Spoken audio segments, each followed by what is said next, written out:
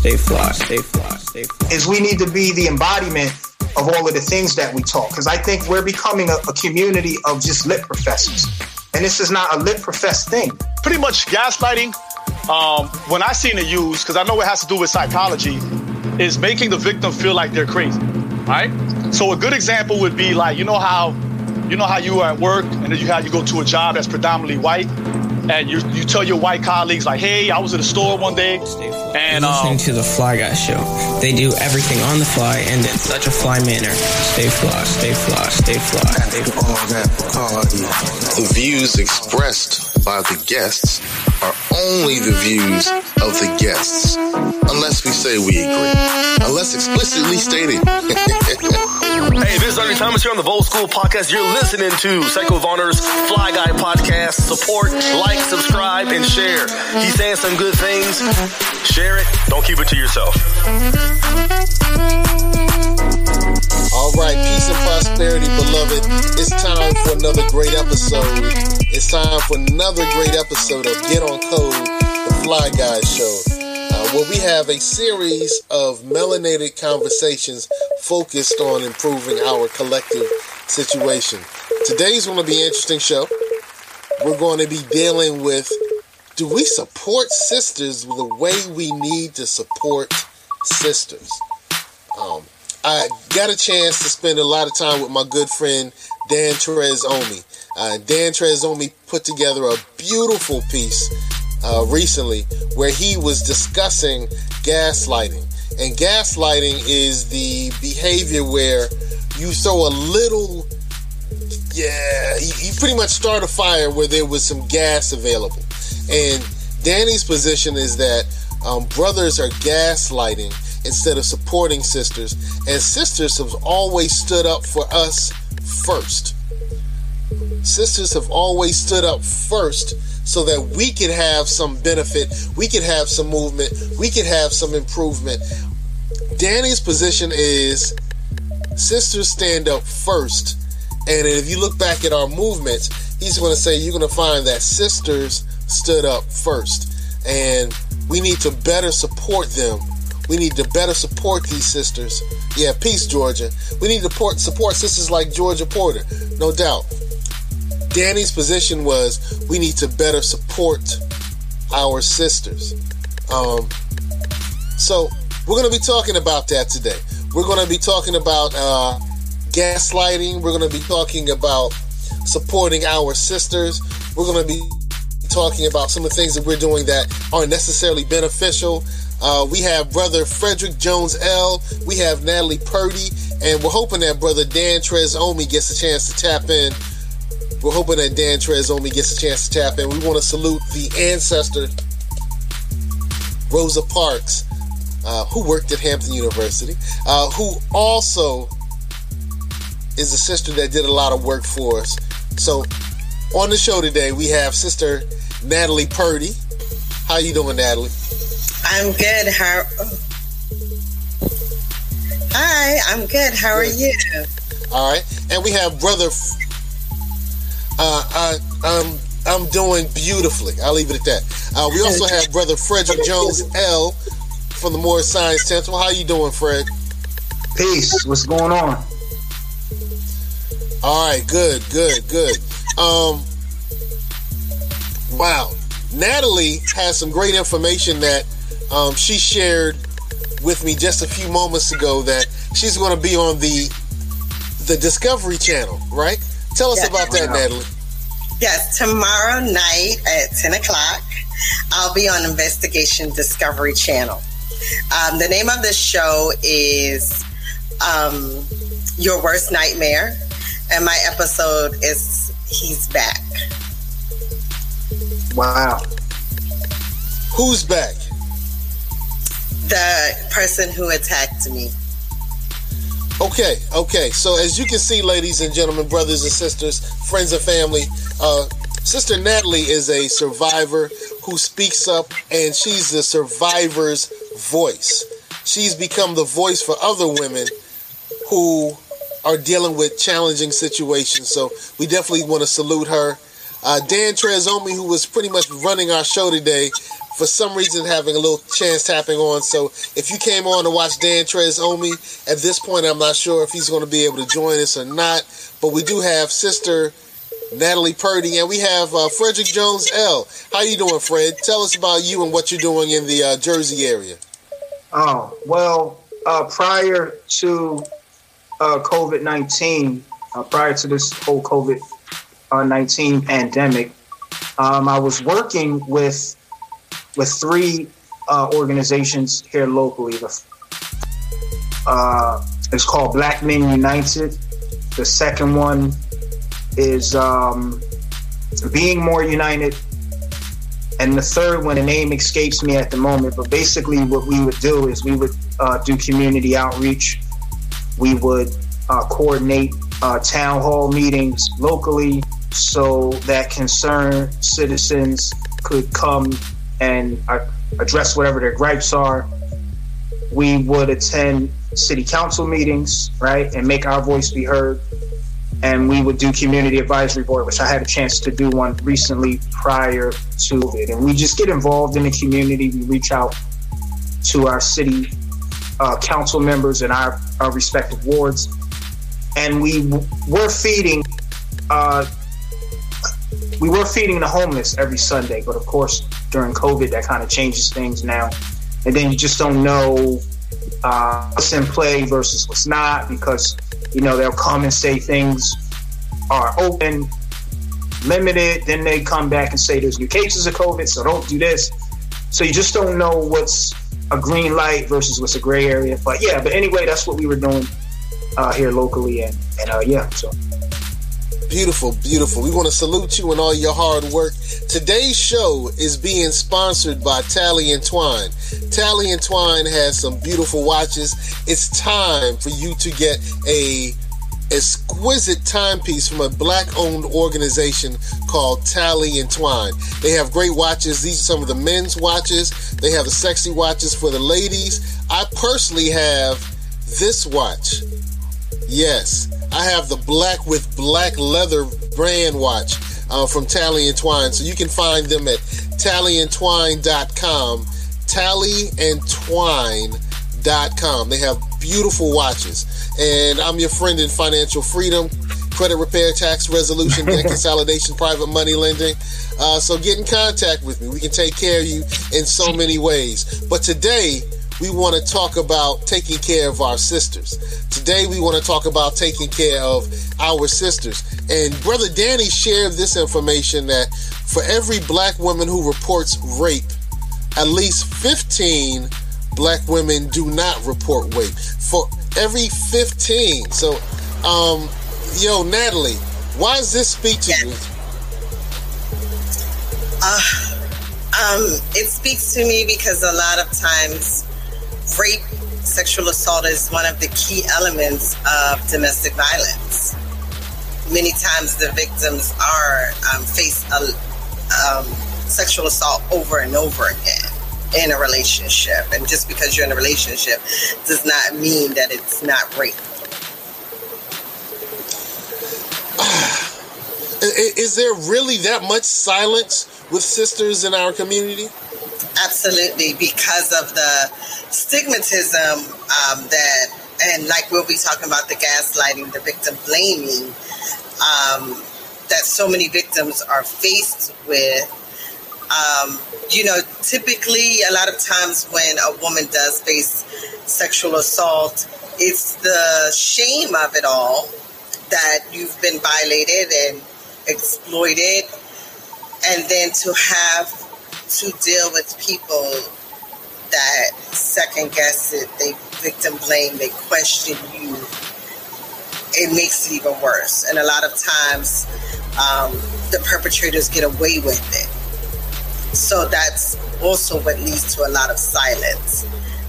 They don't want to go to court because I don't want to be put on the stand and for everyone to know that this has happened.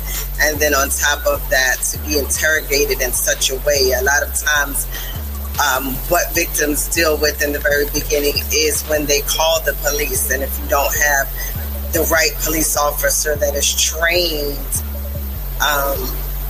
emotionally you're already distraught. So when someone's coming at you with a lot of questions, even if it is to try and solve it, it can come across as a blame type thing. And then to have to go to the hospital and go through the rape kit and the stripping of your clothes and all of those things, it just leads to more silence again. Wow. Do you think that this silence that you just spoke about is one of the reasons why brothers don't step up and support sisters? Or are there any other reasons why sisters are not getting the support they need from us? I think that sometimes our brothers, with just anyone, they don't know. If you've never experienced it, again, it's something that everyone's silent about. So how would you know how to deal with someone? We don't have enough discussions to say, hey, if this happens to someone you know, this is how you should deal with it. Whether it's to get them help or just to be their emotional support. A lot of brothers just don't know.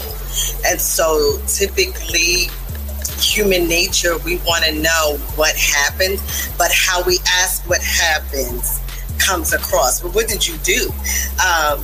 In my story, when people hear and they say, you mean to tell me someone stabbed you over 30 times and this was your boyfriend? Well, what did you do? And I say, I can't think of anything that could justify someone wanting to stab me that many times. When you said you loved me and you wanted to marry me, I don't understand. So it's the same thing. What were you wearing? Where were you at? Were you not paying attention? See those questions. Were you not paying attention? That's a blame. What did you have on? Okay, so now you're trying to say I asked for it. Even if I decided to wear a skirt over my knees, or maybe I had cleavage, these type of things. Were you drinking?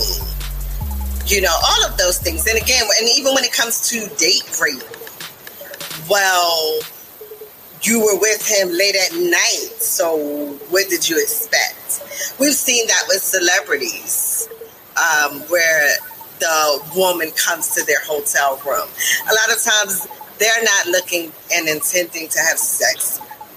They just idolize that person. They're a groupie, they're a fan, and I just want to meet them. And I know if I met him at the show, I couldn't get an intimate conversation to pick his brain, whether I just want to know how he made it to fame, or if I want to know how he got there, or I just want to say, hey, I'm your biggest fan. Can I be in charge of your fan page? Whatever is my reason for being there late at night, may not even be thinking that I'm going to have sex because I'm a fan. You understand? Okay. So, I can go into that whole thing. All right, well, yeah, that number is shocking. That number is really shocking.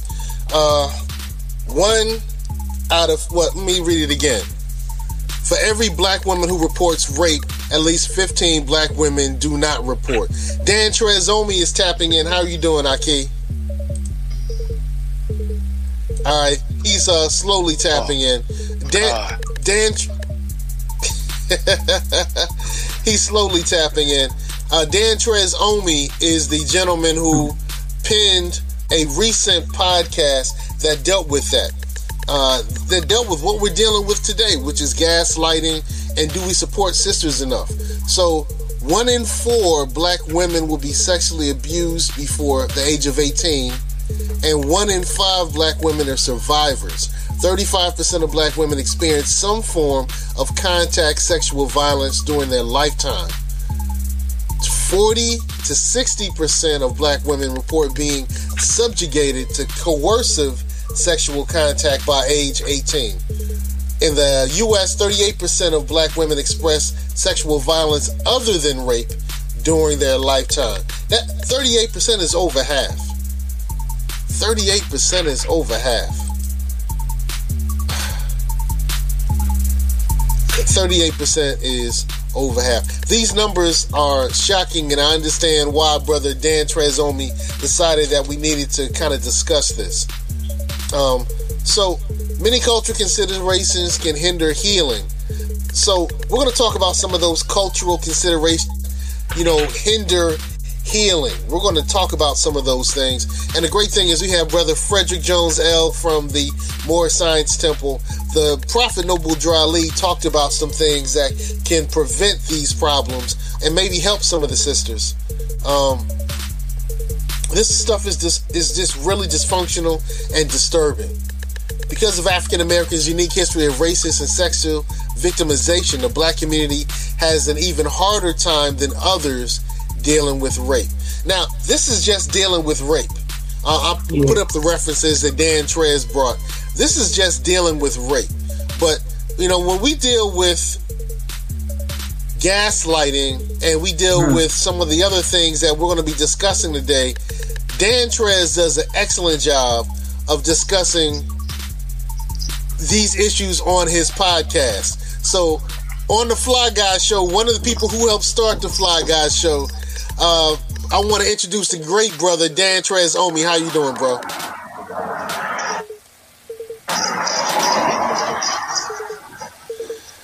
I'm good, man. Bro? Peace. Good to see you, man. Peace to the family.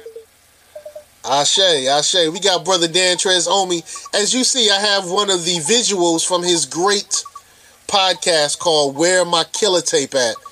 You can find it on Sound. Yes, sir. Where else can you find it, bro? Where can you find the podcast? Okay, well, I know I see it on SoundCloud. And this is what we're talking about. UNITY stands for gaslighting. So in one of his recent episodes, he talked about gaslighting.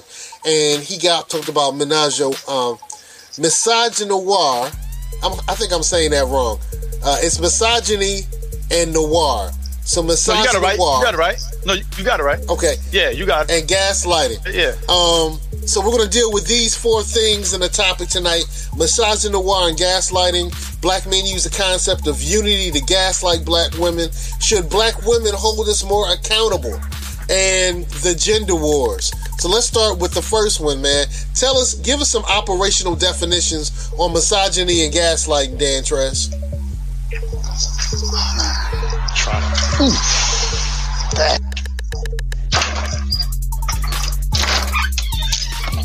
All right, so no problem. Brother Frederick Jones L., are you familiar with the term misogynoir?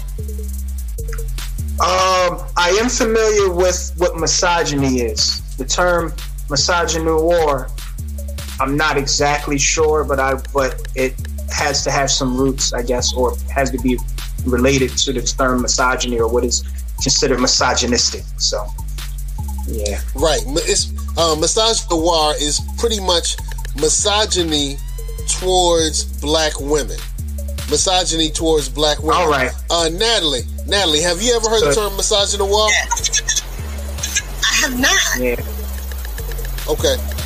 Now, is that an actual term, or is that something that's made up? But every term in the world has been made up, brother. You and I know that.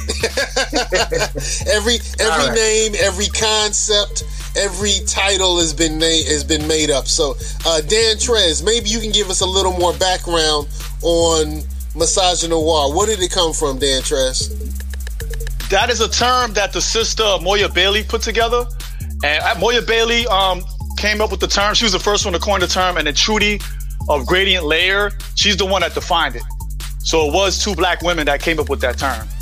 And it's a term that's centered in intersectionality, because a lot of times we have different identities that are related to each other, right?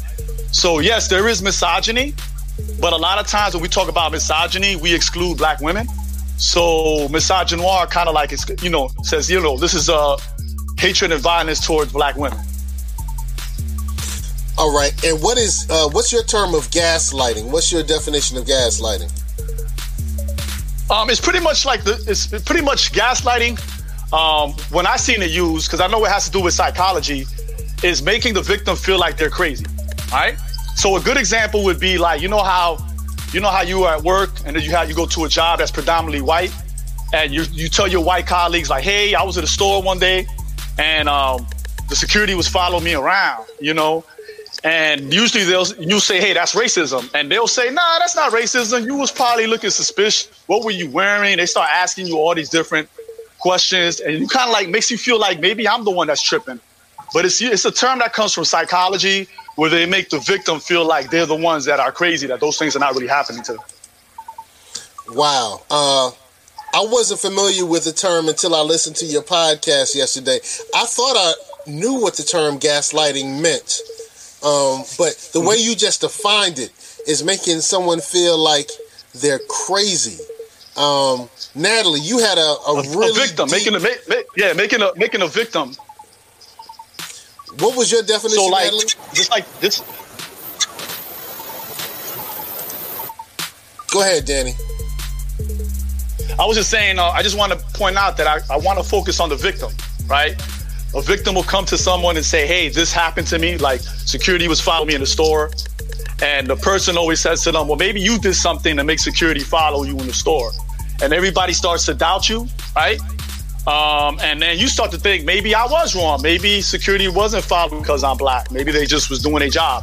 But usually we got to focus on the victim, where we make the victim like there's something wrong with them or they're crazy. Okay. And you further say that black men use the concept of unity to gaslight black women. Can you go a little into that, Danny? I don't know if you had noticed, there was a situation. There was a young woman in Florida. She was an activist. Toyin, she's Yoruba, and she had made national headlines, and she was on the news. She was 19 years old. And then she was sexually assaulted and murdered by a black man. So a lot of black women were saying, hey, we need to talk about, domestic violence, intimate partner violence, sexual assault, sexual abuse by black women at the hands of black men. So, just like in every uprising that's happening, there's a lot of people that are saying, hey, we need to talk about this issue. And a lot of black men are saying, well, we need to be focused on unity right now. We can't really be focusing on that issue right there. So a lot of times black men use the idea of we need to be united in this struggle right now. We can't really talk about sexual assault or rape or domestic violence right now because we need to be focusing on unity. And that's a form of gaslighting, right? That's a form of gaslighting. That's a form of saying your issue right now doesn't matter. This issue matters first. And then we'll deal with that later. And that's a form of gaslighting. So that's why I made that title, UNITY is a form of gaslighting. So, Natalie, you got a chance to check out Danny's podcast. What were your thoughts? It was just so very informative. I found myself the whole time just agreeing with everything that he said because it was so on point. And so I hope that our listeners will go back and listen to that podcast because it's really great. Good stuff. Furthermore, Danny, you said that should black women hold us accountable? So we're using all of these points to kind of frame the conversation we're going to have later on. So when you said should black women hold us accountable, what was your real question, man? Because a lot of men say to me, we ain't got time for this right now. They'll say, no, we don't need to hold it. So a good example would be, we just had a situation with Talib Kweli on Twitter where his account got suspended, where he was just harassing this black woman for about 2 to 3 weeks, right? And none of his fans held him accountable. Like, none of his fans were like, yo, bro, you still harassing this woman for more than 2 weeks? Like, I get your point. I see where you was coming from, but must you harass her for 2.5 weeks? And none of us was asking that question. Black women were holding him accountable, but black men, we're his fans. We were not holding him accountable. And that happens. That's something that I see consistently happen in our community, where we don't hold the brothers accountable for the things for the crimes they do against our sisters. So yes, we do need to hold them accountable. No one is above reproach. No one, and actually, I find that if you don't want to be held accountable, if you feel like we don't need to hold these brothers accountable, you're actually anti-black. You're actually counter-revolutionary. You know what I'm saying? Because if we're talking about liberation, if we're talking about Black Lives Matter, then all Black lives matter, right? Our women and our children, they matter too, just as much as Black men. So yes, we do need to hold them accountable. And you know, it's not like our sisters are asking us to build castles, right? They're not saying, hey, you got to build each and every one of us a castle, right? You got to put it. They're just saying that, look, this brother right here assaulted me, or he abuses me. We need to hold them accountable, and let's hold them accountable. Sister Natalie, are you used to having this type of talk from quote unquote melanated Black men?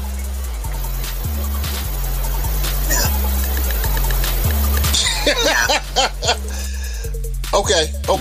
Simple no. Brother Frederick Jones L, man, you're involved with the Moorish Science Temple. How well do you, and I know that you don't use the term Black embracingly, bro, but we're all good here. We know we're all good here. Do you think that we're not doing a good enough job in supporting our sisters? You know, what about you in the MST? Is that happening in the MST ranks?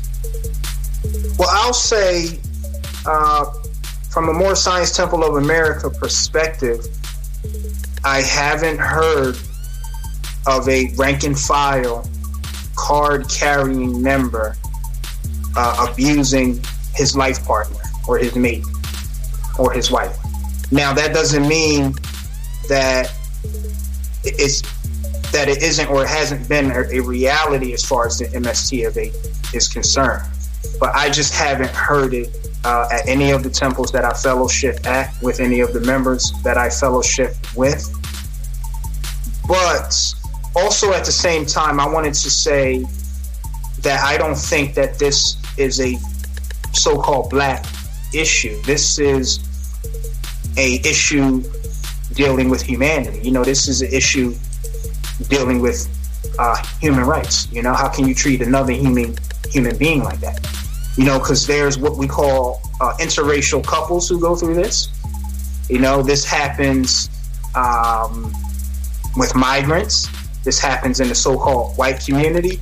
So it's not just a problem with us. You know, it's a widespread thing. So I think it's an issue that we need to tackle.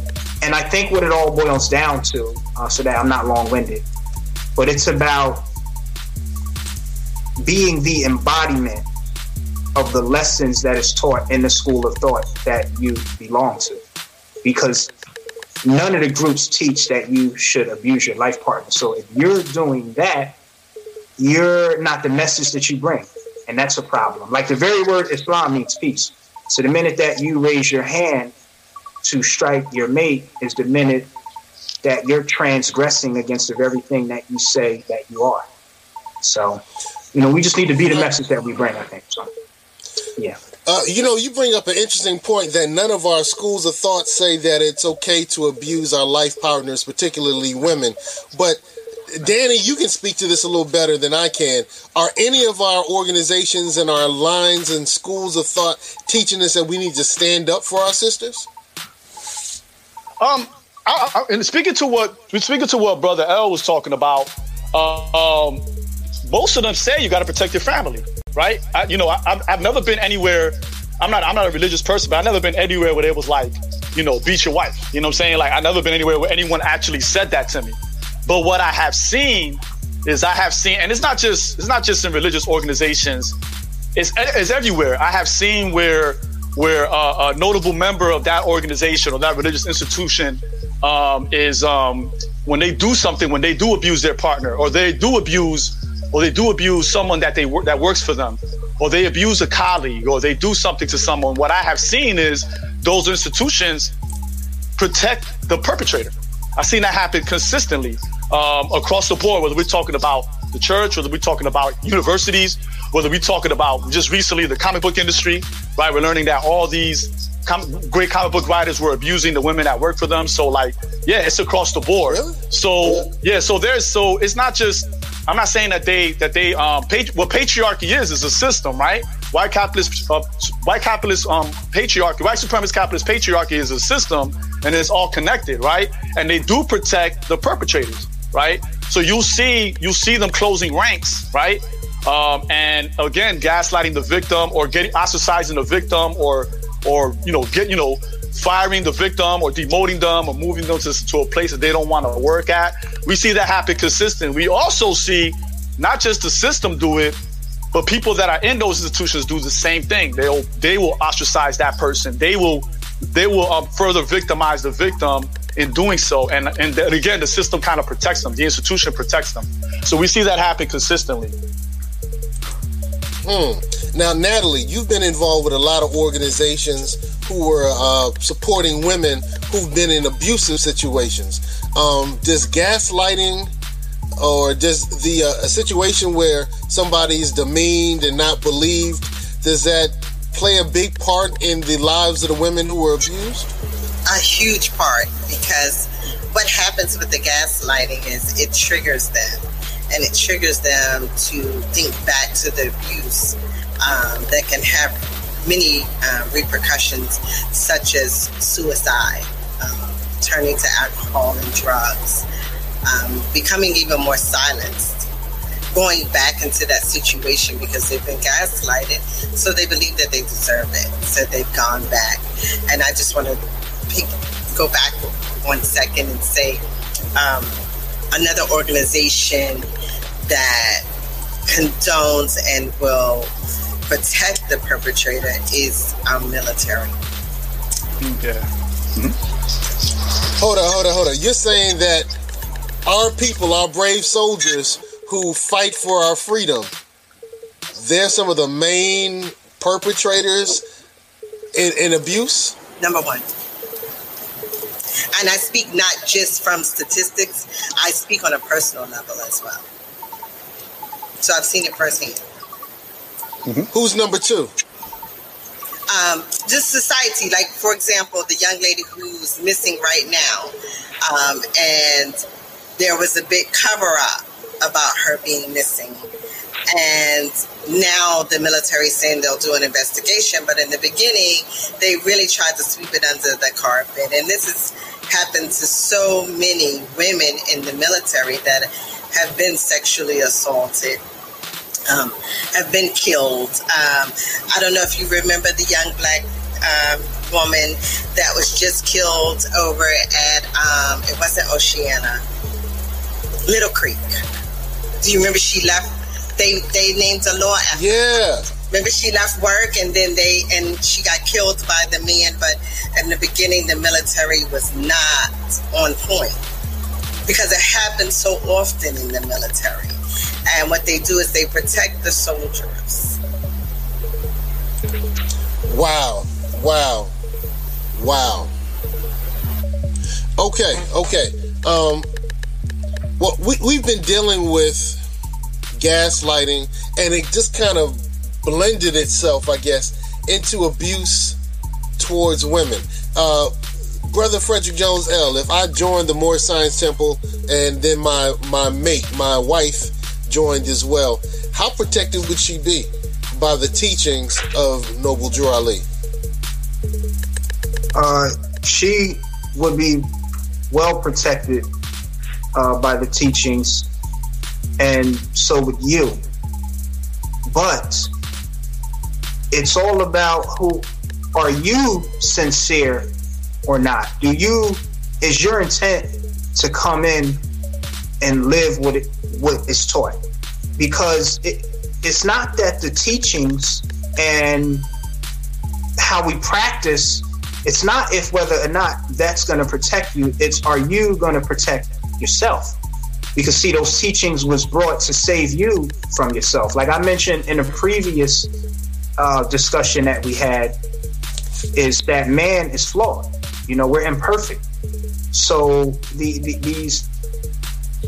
a lot of these things that was put into place by founder of the Moore Science Temple, Prophet Noble Drew Ali, and many others that came as redeemers, these things was brought to save you from yourself.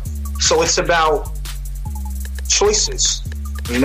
Are you serious or not? Not you per se, but the individual who's coming into the teachings of the illustrious Prophet Noble Drew Ali, because the things that I call preventative maintenance, rather, or things that are there to prevent you from going low, it's there. It's there. But it's how serious are you? You see? So. Okay. Yeah. Okay. So, Natalie, I know that you've been dealing with a lot of different types of women. How likely is a woman who's involved in one of the local religious organizations?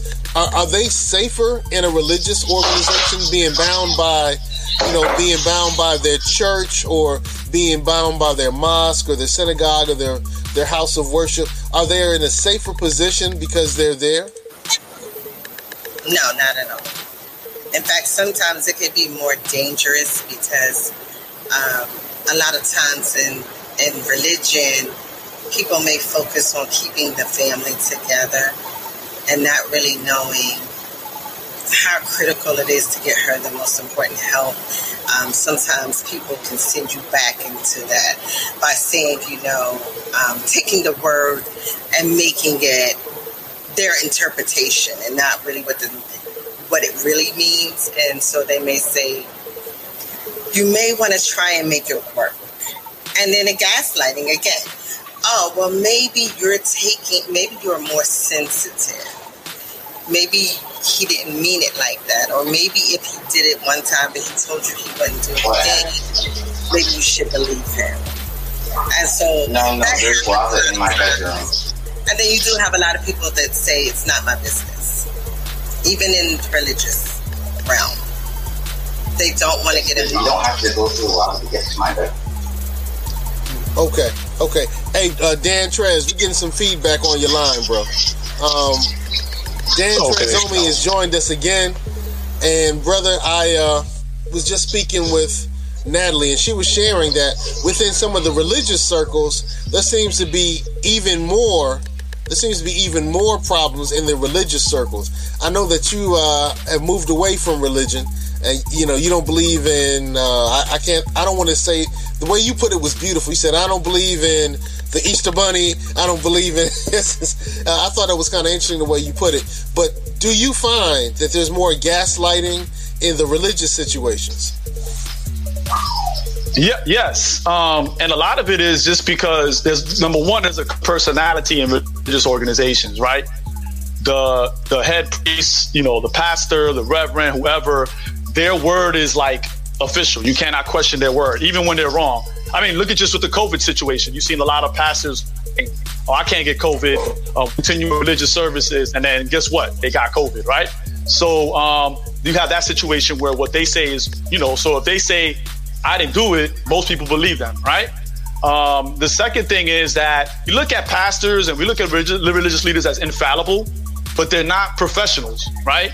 So I've seen people in religious circles giving advice on mental health that was actually dangerous. I've seen people get information about, you don't suffer from depression, you just need Jesus. Like, I've heard stuff like that, and I think that's actually harmful and dangerous. So when people need therapy, when people need to go to rehab or something like that, I don't see a lot of religious organizations saying, hey, we might want to refer you to those services. Being an educator, I have students who have come to me with stuff, and I said, I think you need to see a mental health professional because they know what to do. They're the ones that can help you out way better than me, way above what I can do, right? But I don't see that happening in religious organizations a lot. I see a lot of times people are, closing ranks again. And listening to what that, whoever's in charge says, right? Yeah, I wanted to touch on. Go ahead, I wanted to touch on something that my dear brother said.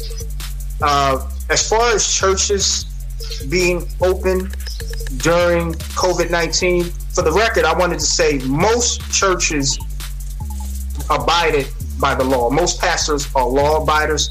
And most churches were closed during COVID. You had a very small percentage of churches that were open, that didn't follow the law, and we've seen the consequences of that. Now, also, let me say this. All of the lawfully chartered Moorish Science Temple of America were not open during COVID. And lastly, what I'll say, too, is most pastors, all right, in the Christian church will not lead you astray as far as going to see a medical expert for whatever issues that need to be addressed. Also, Grand Sheiks of the Moorish Science Temple of America will always tell you to go see one professional or another for whatever issues you're having. All right, whether you're having legal issues, whether you need to go see a medical care provider, or whether you need counseling. All right, so I wanted to be clear on that. Okay, y'all don't want the smoke. I get it. The Moorish Science Temple don't want the smoke. I get it, bro. We clean here. Nah, I'm just messing with you, bro. I'm messing with you. Right. Brother Danny, we talked about this term, the gender wars. And in your podcast, you discussed the gender wars. What were you talking about, bro? I didn't discuss the gender wars. What I said was a lot of times when people, they'll say there's a gender war, right? They'll say, well, what brothers and sisters need to do is they need to get together and try to unite and let's fix these gender wars. And I'm like, there's no such thing as gender wars, especially in our community. There's no gender war. If anything, I can only speak for myself. I can't speak for nobody else. And all the couples I hang out with, all the people that I know that they date or marry or whatever is with black people. You know what I'm saying? So it's not like I might know a couple that is interracial, but everyone I know is coupled with everybody I know dates exclusively black. So there's not a gender war issue, but that's also a form of gaslighting, right? They'll say, well, it's a gender war when really what sisters are asking us to do, once again, is to hold ourselves accountable and to do what we're supposed to do. So I really try to, when people ask me that question, I try to avoid that and say, yeah, that's not what's going on. It's a nice way to get clicks. It's a nice way to, let's do a show on gender wars and stuff like that. It's a good way to get, it's a nice, funny discussion you can have at work, but there is no such thing as like a gender war. Okay. Hey, I noticed that Natalie was talking about two people in specific, Vanessa and Ashanti. Why did you want to bring them up, Natalie? They were the two that I was talking about. Vanessa's the one who they just found her body. Oh, wow. And that's when her family was really distraught about the fact that the military took so long to even open up an investigation. It wasn't until they made enough noise. And with Ashanti, she was the young lady in Norfolk that the man kidnapped her from the base and took her, and they found her body in North Carolina. And her parents lived out of town. And so, again, it took a while for them to be able to come to Virginia, find out that she was missing, and get them to open an investigation and start to look for her.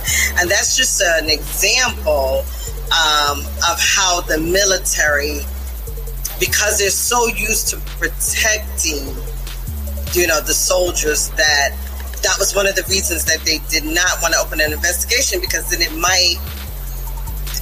they weren't sure who the perpetrator was. And so worried about if it's one of ours, how we have to protect them. And that's just a code that they've had for the longest. If you ever have gone to traffic court, especially living in Virginia, you see the military people come in, and they always come with someone of a higher rank with them to basically be there on their behalf, to try and get them out of whatever it is that they're coming to court for. That's just what the military does. And so they do that a lot with domestic violence. So in the case of Ashanti and Vanessa, Danny, could we say that's systematic gaslighting? I wouldn't say that's it is a. What happened with Vanessa? I'm familiar with Vanessa's case. There's a lot of things that we don't know because we don't know who did it. But we don't know who did it. But I can bring you many women that were in the military that were sexually assaulted, were abused, whether it was by a coworker or by a partner. And when they told their command, nothing was done. You know what I'm saying? So they were, again. I even had a friend who was intoxicated, and she was told that, well, if you wasn't drinking, that never would have happened to you. So that's a form of gaslighting, And again, I'm going to reiterate what I said earlier. It's not just the system. It's actually kind of like a culture. Everyone else is kind of like, well, yeah, see, you shouldn't have been drinking. You shouldn't have been doing that. What were you doing over there? And it's never like, I noticed that when it comes to crimes against women, they always question the victim. It's never like, let's say, for example, somebody breaks into your house.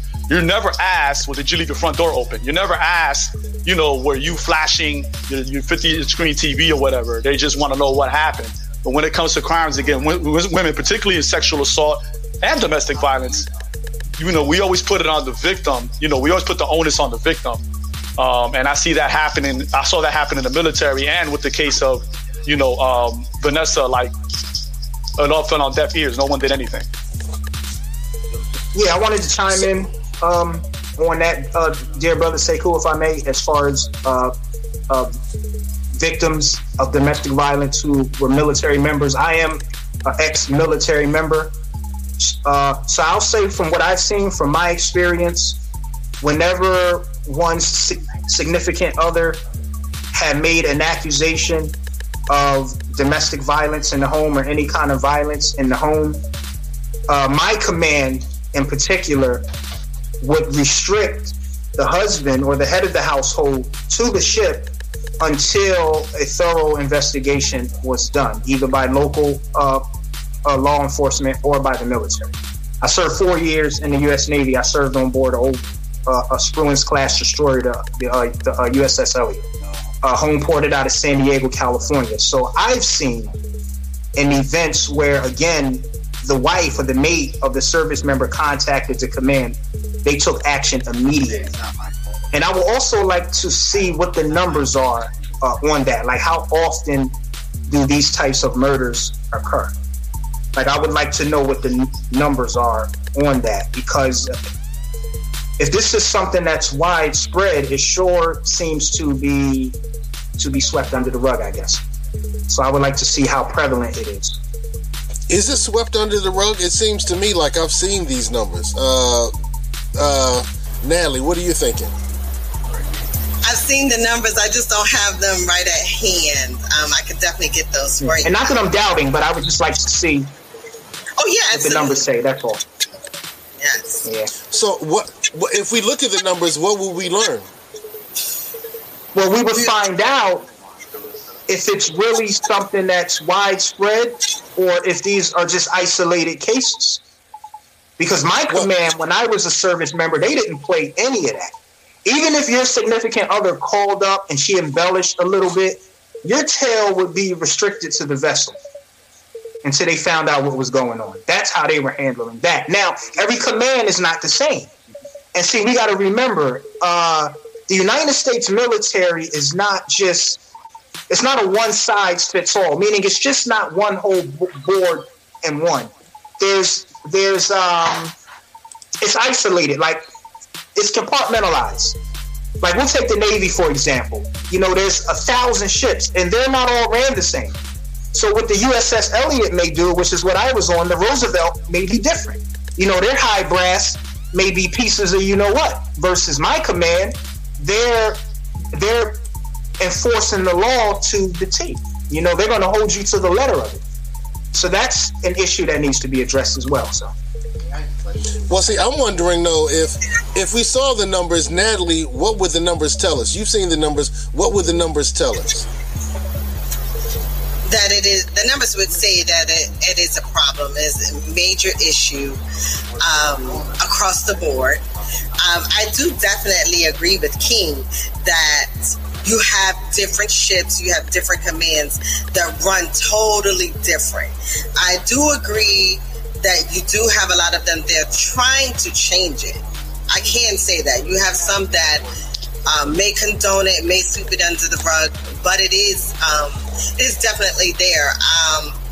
While I was in Virginia, they had mandated trainings at Oceana. Yep. About domestic violence. And so I spoke to the soldiers twice at the training. And I did learn one thing about the training. After the training, the MPs had more work to do. They have not figured that out, why that is just yet, but they have the mandated training that you have to go to, and afterwards the MPs that night, they would have more cases than usual. Ooh, they would have more cases than usual. The soldiers would go home and beat their wives.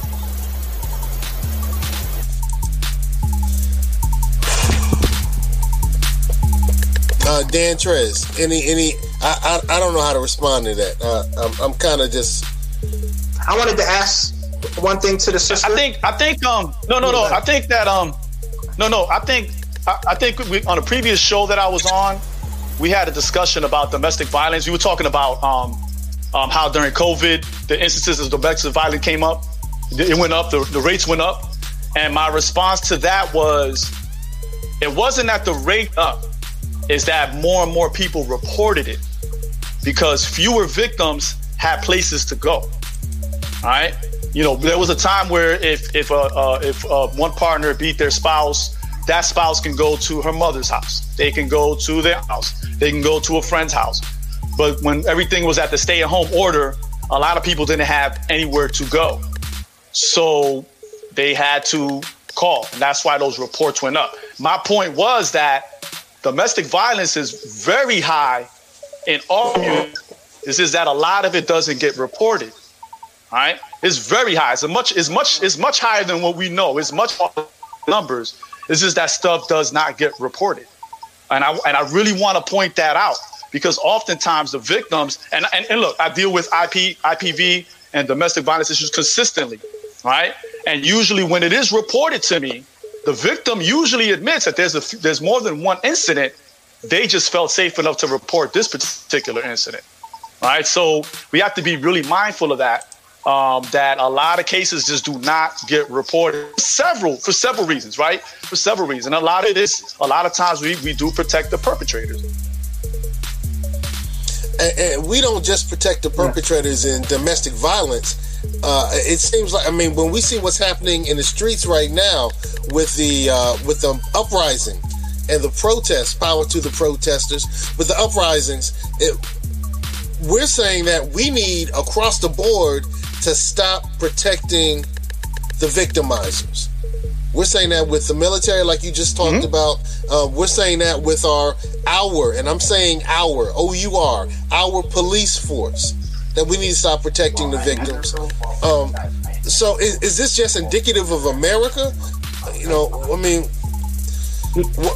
wanted to ask the sister a question relative to something that she said when she said that after the military service members had the domestic violence training that night, the numbers went up. So I wanted to ask, when you said soldiers, was that just the branch of the Army? Because there's 4 branches. There's the Air Force, there's the Navy, there's the Army, and then there's the Marine Corps. So was that just one branch, or was that all across the board? That's what I wanted to ask. That was all across the board. I believe majority of them were Navy. That was at Oceana, so they have more than just Navy there.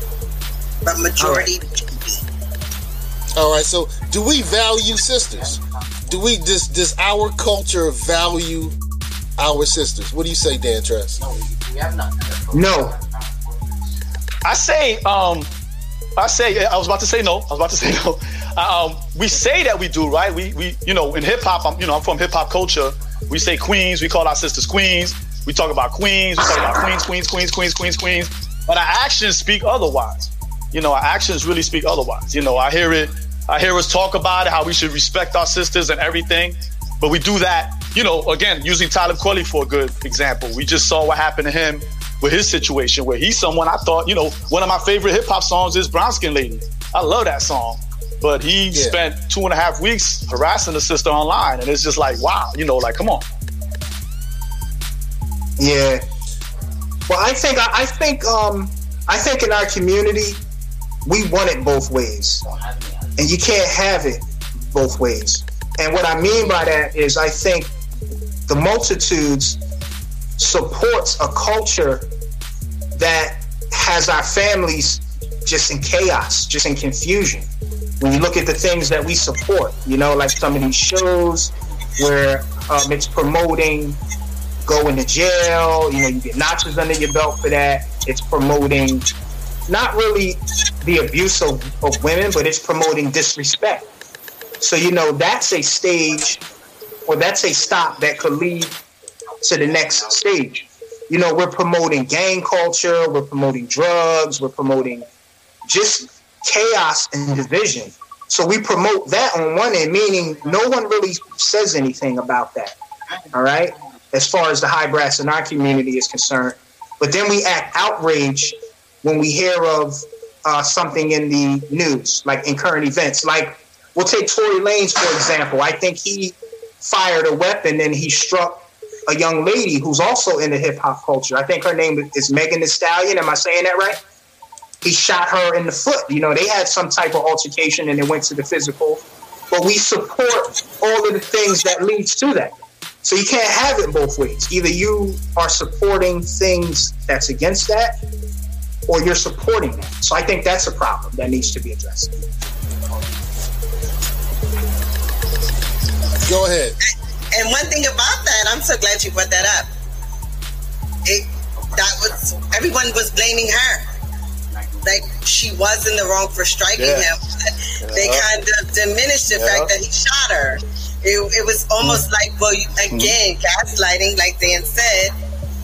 If you had not hit him, then he wouldn't have shot you. And so everybody kind of condoned that he shot her. You have more people on his side and blasting her. Yeah. So we're promoting a culture and leads to this. Look at the result. So how can we really be surprised? And then we demonize the very organization and institution that's, I guess, on the other side of the scale trying to balance it out. You see? So what do you mean by that, brother? What do you mean by that? We're demonizing. Well, what I mean by that is, So we'll start with the term gaslighting, because we know gaslighting is a manipulation. You know, psychological games that people want to play with the victim, right? So we know that that when it, like, we'll take the Moore Science Temple of America, for example. This is an organization that I belong to, right?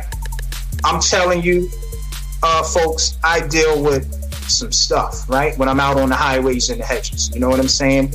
And then they, you know, and I raise the issue, we call it truth reverse in the Moore Science Temple, you know, meaning those who want to take what's actually happening and then they want to reverse it. They want to flip it on you, which is gaslighting. So there's a lot of opposition to many organizations who want to come and, I guess, be that beacon of light. You know, take unto thyself a wife. Be a faithful member of your community. Promoting love, truth, peace, freedom, and justice. Promoting being a voice in the community. Going to your city council meeting. Getting involved in local politics. All of these things is preventative maintenance so that we don't have the very things that we're talking about right now. And not to sound corny, but these things are in place so that we can live better lives. I don't care if it's the various Christian denominations, the various Islamic sects and groups, and the same thing when it comes to what we call Judaism. All of these things were things that's brought to so that we can have better lives. Like, I think the Supreme Wisdom says, sit yourselves in heaven at once. Take these lessons and secure for yourselves better homes, better family and community relationships. Simple. But when you look at what's under attack, it's usually these organizations. Like, I heard somebody mention the Easter Bunny when talking about Christianity. But when we're dealing with popular culture, that same energy is not used in attacking that. So we want it both ways, and we can't have it both ways. So that's all I'm saying. Okay. All right. And Deborah Berry says facts. So she supports what you're saying. Facts. Good stuff. And that was my Megan Stallion voice. Dan Trez,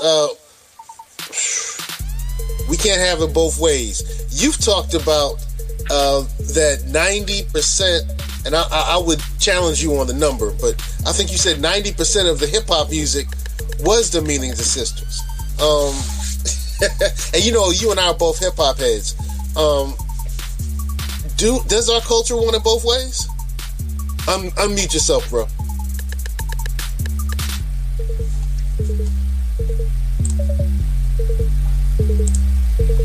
I can't do it for you. There you go. Yeah. I agree with brother. No, I got you. My bad. I muted it when you unmuted it. So I agree with brother L. I mean, in one way we can't.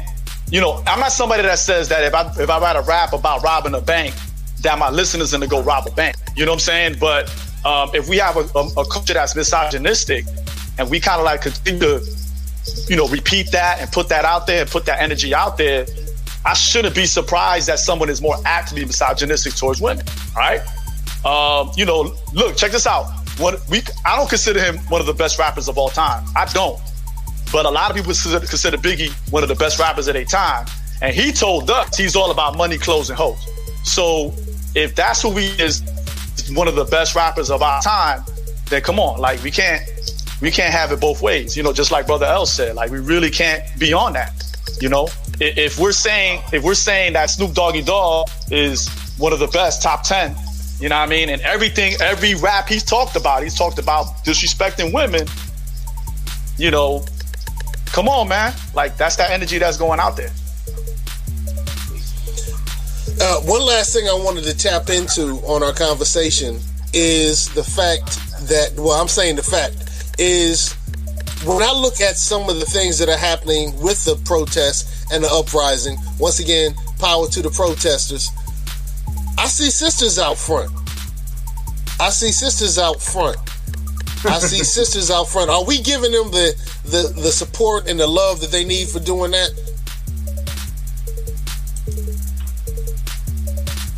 I think it depends on who you ask.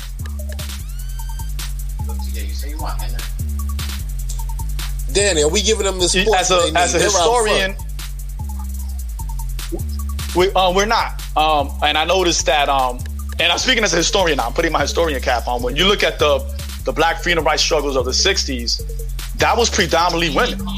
It was predominantly women. When you look at the Black Panther Party, it was predominantly women. There were women in leadership positions, right?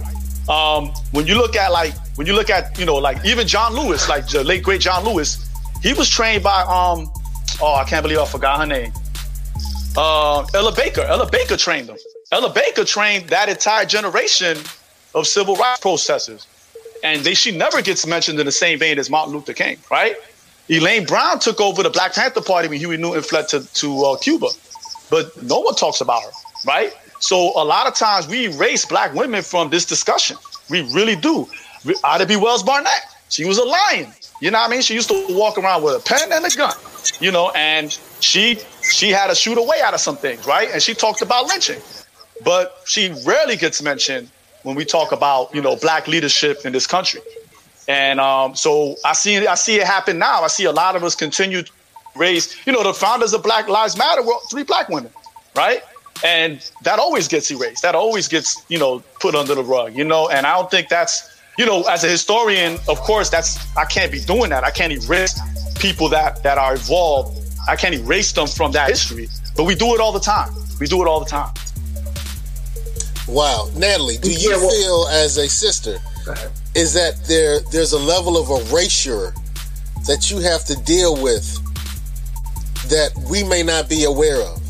My male privilege may blind me of. Is there a level of erasure? Do you get this respect, and do you think that women get the honor that they deserve? How you gonna ask me that when I'm on a show with 3 men? Yeah. It's like a setup. No, I don't feel. I honestly don't feel like I do. No. I think it could be more. Yeah, well, I was going to say, I wanted to say, like initially when I said that I think it depends on who you ask. If you're asking someone that's in the Moorish movement, they'll tell you, yeah. You know, from my perspective, I mean, we teach that the woman is the first teacher, all right, and that the womb is the first school. You know, chapter 2 of the Holy Quran of the Moorish Science Temple of America, Circle 7, the title of it is Mary and Elizabeth and their education in Zoan, Egypt. And it talks about where the prophets, Jesus and John the Harbinger, got their loving, holy zeal from. Right? And then also, like, even dealing with some of the teachings in OI. You know, they'll tell you the significance and the role of the woman in the family structure. They'll tell you and teach you that the woman is the nucleus of the family structure. Also, you know, like, even when you're dealing with, like, even, like, we'll just say, like, we'll take this for example. We know that when we're learning about so-called Black history, you already know that they're going to talk about Harriet Tubman's role in the history. They're going to bring up Rosa Parks and the role that she played in getting companies to respect the importance of our dollar. You know, when we're dealing with, like, we'll take, I think they were talking about, I forget what it was that I was watching, but they was giving a sister credit for being the first so-called Black female candidate to run for president, who was Shirley Chisholm. So this is why I said that it depends on who you ask. You know, that's going to be subjective, you see? And then it just depends on where you're plugged in at. You know, if you're just hearing one thing all day, if you're just focused on this, and you're not very worldly and well-rounded, you know, you're going to have this to say instead of that, you see? So, okay. Yeah. Well, let's take this and I hate doing this because it kind of diminishes. We kind of highlight the problem and then we kind of low light the solution. But, you know, starting with Dan Trez, because we did this show because of the beautiful, inspirational and informative podcast that you did. Go ahead and unmute yourself. How do we address this? Dan Trez, how do we address this? I think the first thing that brothers need to do is we do need to first look at ourselves, like hold ourselves accountable, like look in the mirror, like have I ever, and I'll be the first one to say yes, have I ever gaslighted a sister that came to me with an issue? Yes, several times, right? And then so once I know that that's the issue, I need to go ahead and try to fix that, right? Second thing I tell a lot of us to do is the first, you know, and it's funny because as much as I read a lot. A sister had to check me and say, when was the last time you read a book written by a sister? And I was like, oh shit. And I actually went through my library and I found like maybe 2 or 3 books that I had that was written by a Black woman. And I said, I need to change that. So, and it's funny because I had this discussion with somebody about, when we were talking about, like, everybody talks about Dr. Sebi, who I think is a charlatan, but we're not gonna go there. But no one talks about Queen Afua, and she's still alive. And Queen Afua has been in the community doing the work, right? So we need to really, if we're talking about focusing on the sisters, we need to go ahead and put our money where our mouth is, and let's read the literature. Let's book them to speak. Let's bring them to our schools to talk. Let's bring them to our organization to speak. Let's interact with them. Let's buy them. Let's support what they do, right? Okay. And then the final thing we need to do is we need that work, man. Brother, put in that work. Like, I can't emphasize that enough. Brother Frederick Jones L. What's the solution, man? What do we do? Well, first, before we can come up with solutions, we need to find out how widespread of a problem it is. That's first and foremost. Again, I would like to see the math. You know, numbers don't lie, people do. So I would like to see that first before we can even determine if it is a problem worthy of remedy. And then secondly, I would say that the most potent truths, the most simple things are the most, the simple lessons are the most potent. And I think it just comes back to the basics. You already know what's right and wrong by your nature, for the most part.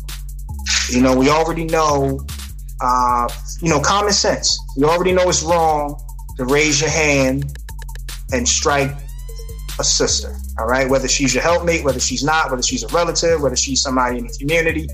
I mean, like, I don't even think that that's something that you should be taught at this point.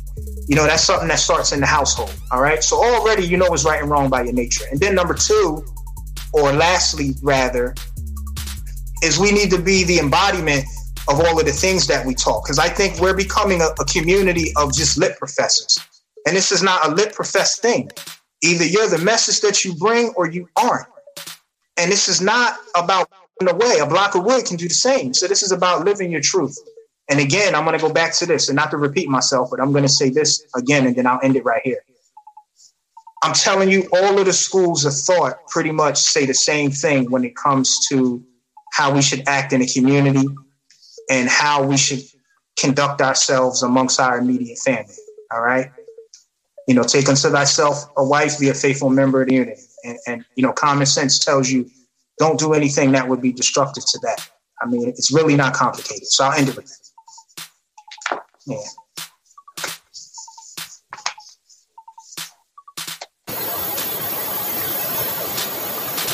I think you called my name. So first, let me just say that I do have some numbers from 2018 from the military. So this is per 1,000 couples, and it goes by the rank. So, and this is all active duty spouses, and this is by their pay grade. E1s through E3, 15,000. E4 through E6, 6,000. E7 through E9, 2,000. 01 through 03, 1,000. 04 through 010, less than 1,000, 0.8. W01 through W05, and forgive me because I don't know what that is. I'll tell you what it means. Okay, it's 1,000. And so as you can see, like, depending on their rank, it's either they're not reporting or they don't have those problems. Not making an excuse for domestic violence, but you see it more when there is a financial problem. All right. So I'll say this. The E and E1 through E4, the E means enlisted personnel. Mm-hmm. So that's the core of the Navy. That's those are the rank and file people. So O is for officer. And W is for warrant officer. So a warrant is in between the O and the E. So again, the E is the lowest class, the O is the upper echelon, W is in between. And there's more enlisted than anybody else. So of course the numbers are going to be higher. And we saw that with the 15,000 that you mentioned. Now, all those numbers put together, that's out of how many entire service members that we have. Because we got to know those numbers based on how many service members we have. Like, for example, they said that out of the 4 million cases of COVID that we had, 150,000 people died.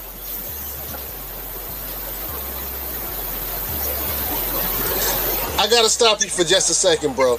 I want to make sure that we close out, and we're just about to close out. So, so you came with the numbers. You started this, Natalie. You're going to have to do a total show by yourself to deal with the numbers. He told Natalie. me to do it. I got to blame it on King. He said he needed to know the number. But King, right. Yo, Natalie, what do we do to solve this problem? What do we do to help solve this problem? You know, my whole thing of beginning to solve it is basically kind of what King said. We have to know, we have to raise more awareness. And just know that we're in an epidemic when it comes to domestic violence, when it comes to sexual assault, child abuse, and elder abuse. They do everything on the fly, and and a lot of times like anything else, like we're dealing right now in the middle of a pandemic, we're dealing with justice for Black people. And a lot of other races say that they don't understand it. Oh, it's not a problem. It's not a problem in my neighborhood. And so we have to understand that the same thing with sexual assault, child abuse, domestic violence, elder abuse. These things will hit your home when you look at 1 out of 7 men, 1 out of 3 women, 1.5 million high school students will, in their lifetime, will deal with intimate partner violence, and the women that are being sexually assaulted. It's a pandemic, and so we have to raise awareness, and then we have to figure out how we can fix it. But we have to talk about it, like you're doing right now on your show. So kudos to you. Thank you for having me on. But the main thing is we have to raise awareness, and we have to come together, like Brother Dan said, in unity. We have to come together and figure out how we're going to fix this. And so if any of you need me, please call me. All right. You can also catch Natalie Purdy on, make sure I get the right show, The Real Housewives of Atlanta.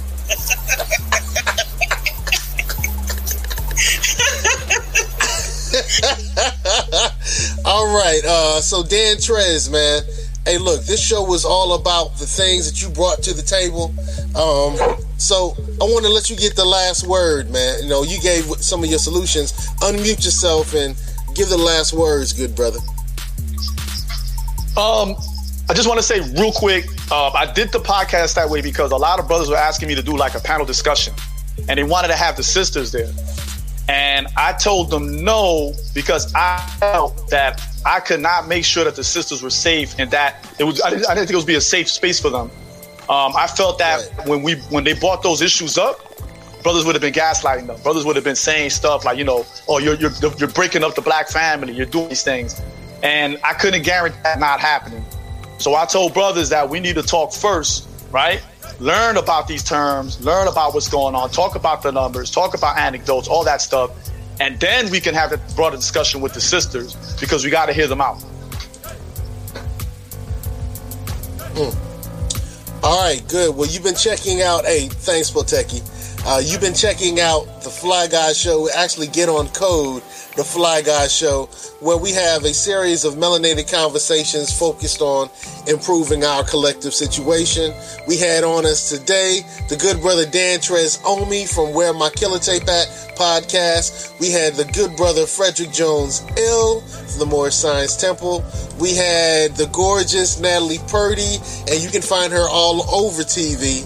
And her, if you check out her, let me see, what is it? Check her out on Instagram at Survivor's Voice. All right, Survivor's Voice. And I want to say thanks to all the sisters who put in that work. All the sisters who put in that work, who did the hard job, who stood up for us, from the young ones to the ancestors. And we need to find ways to address this situation. Many of us have said that this is post-traumatic slavery disorder for our melanated men. Let's continue these conversations and find the solutions. I'm Seiko Varner. Remember, I can provide you with some great services that can help your financial health. But we're here today to deal with the situation of gaslighting and not valuing our sisters the way we should. So hopefully you've enjoyed this particular episode. We thank you for tuning in. Power to the protesters, peace and prosperity. Stay fly, stay fly, stay fly, stay fly, stay fly, stay fly, stay fly, stay fly. The views expressed by the guests are only the views of the guests, unless we say we agree. Unless explicitly stated. Stay fly, stay fly, stay fly, stay fly, stay fly.